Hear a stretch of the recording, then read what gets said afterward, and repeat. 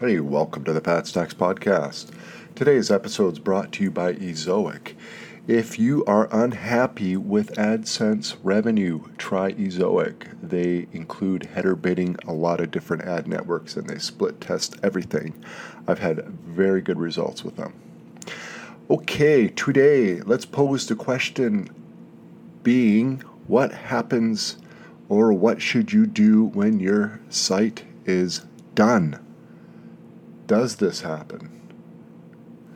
Well, for me, this doesn't happen. Okay, so, and the reason for that is I tend to gravitate toward broad niche sites.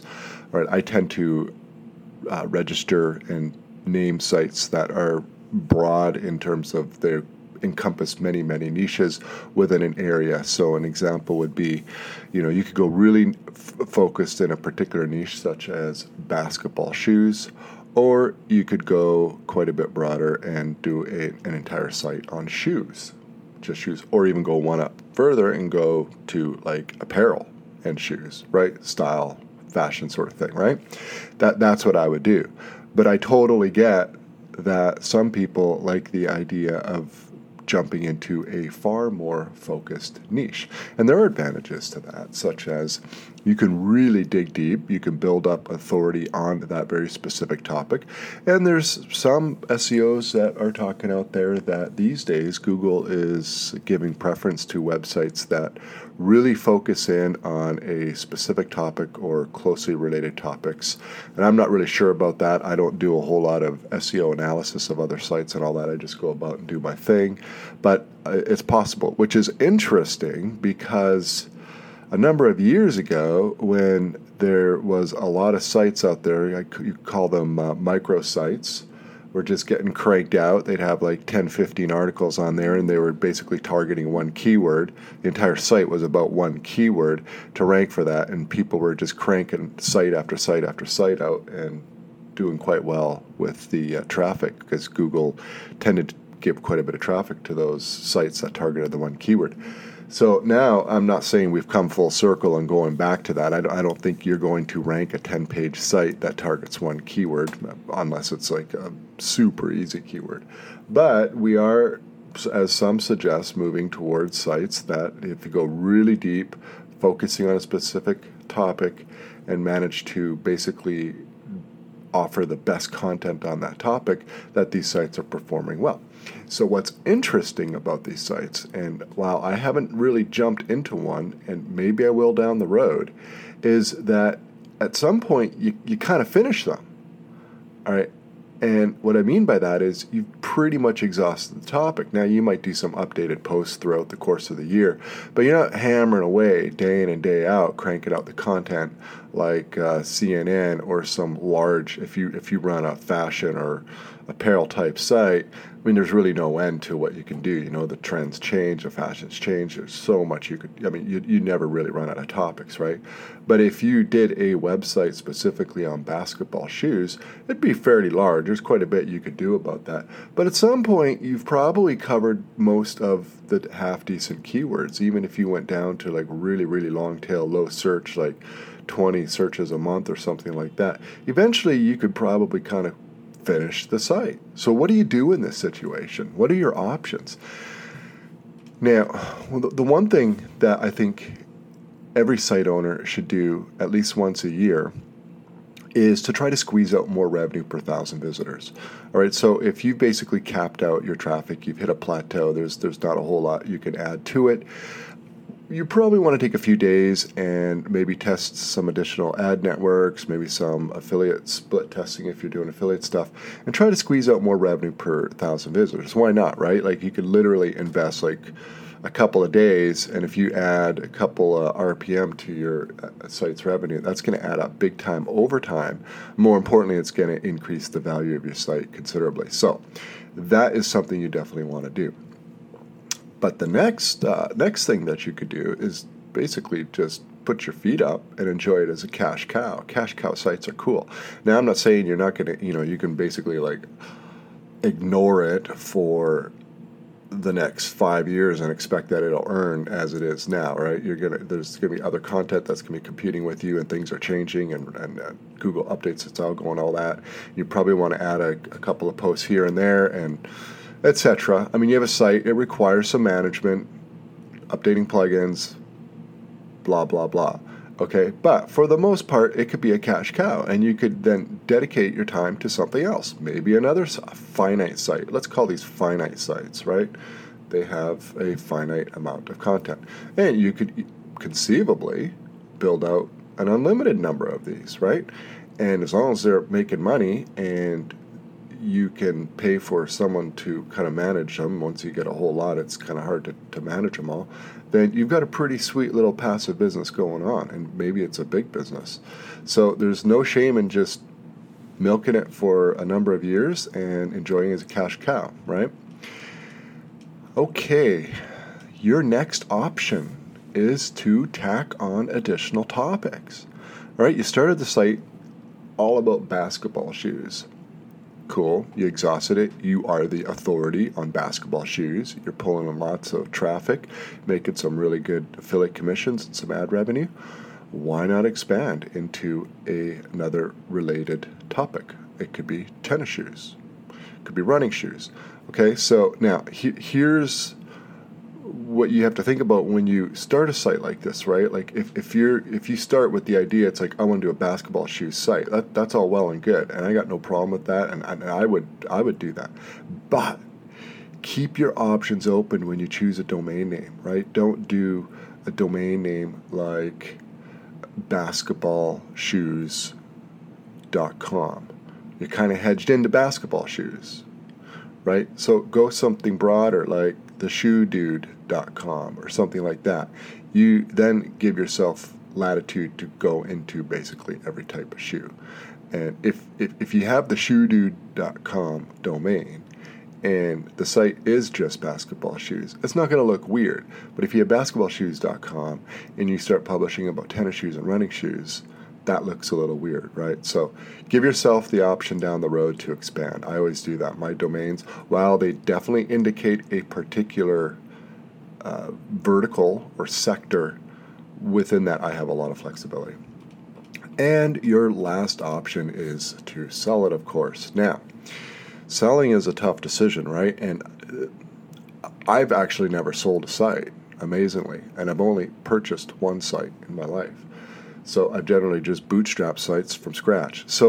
And I hang on to them. Now, the reason I hang on to them is probably not the smartest reason, right? Because, well, a site can reach some sort of peak performance level. And if you have a really strong sense that your site is at peak performance, like you could, no matter what else you do to the site and add to the site, you're kind of hit about as good as you can, about as much revenue and traffic as you think you can do it. That's an excellent point in time to sell, right? Because if you hang on to it and it goes down and you lose revenue, you're not going to get as much money. So you might as well sell it for the max amount of money. Now, here's the fear. Here's the fear I always have, and here's why I haven't sold a site. And it's not to say I'm not going to sell a site, but I always worry. I'm going to sell a site. Let's say it's doing $1,500 a month, but I'm going to sell a site, and I'm going to think, well, what if they take that site to $2 million a year, right? And I missed out on that opportunity. That's my fear. So I hang on to them. But that's not always logical, right? Like you may just be busy on other projects and you have other options. And so the best thing you can do when you think you've grown a site to the best that you can grow it, then it's time to sell. Maybe you're very, very good at starting sites from scratch and getting them to the $2,000 or $3,000 per month level. But then after that, maybe you lose interest in sites. You're a type of person who likes to start something new. Or maybe you've got a whole keyword research system down and a content system that effectively grows them to $3,000 a month, but you've never really mastered growing a site into something a whole lot larger. Maybe that's your specialty. That's cool, right? You know that. You hit your $3,000 a month mark, you sell it because that's what you do, right? And let the buyer who maybe is good at taking an existing site and growing it to the next level. Or the buyer just tanks the site and loses their money. That happens a lot too. So understand what your capabilities are. For me, admittedly, I don't probably make the right decision. There have probably been sites in the past I should have sold. I sort of grew them to the best that I could at the current time, and I probably should have sold them, and I hung on too long. But anyway, my view is I like to hang on to these long term with the hope that I can grow them to something much more bigger. But anyway, if you think you've grown it to peak performance, and no matter what you're throwing at it, it's not growing, you're not moving the needle, probably a good time to sell, because if you can get 3 years revenue all at one time, basically, let's say it sells for 3 years net income, net annual income, that is, you can take all those proceeds and you could build up either a handful of other sites and grow them, or pour it all into one, or hey, go stick it in the bank or buy stocks and retire, whatever, right? So that money is probably got much better uses than just hanging on to something that's plateauing for a while and then potentially could go down, in which case you lose money and you'll sell it for less than what you could have. So those are your options. I think the whole idea of a finite site is really interesting. I don't currently have a site that is really geared toward that, because I tend to go into these broad niches where it's just unlimited. But here's what got me thinking about this. I look at the organic traffic profile of really big sites, right? Like the top tier sites online that get tens of millions of visitors. The ones usually they have a print magazine that you could buy, and then they have this huge web presence, right? These are the huge corporations, the Hearst corporations, the Condé Nast, and these sort of things, right? So you look at the traffic profiles of these sites, and what's interesting is it's not just this constant upward trajectory. They hit these massive plateaus, and then they even go down, and then they'll go up, and they'll go down, and they'll go up and up, and so forth.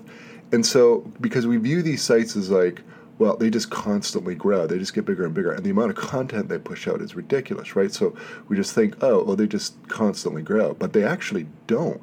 They do hit plateaus. I mean, when you're getting tens of millions of visitors, they kind of maxing out the market, right?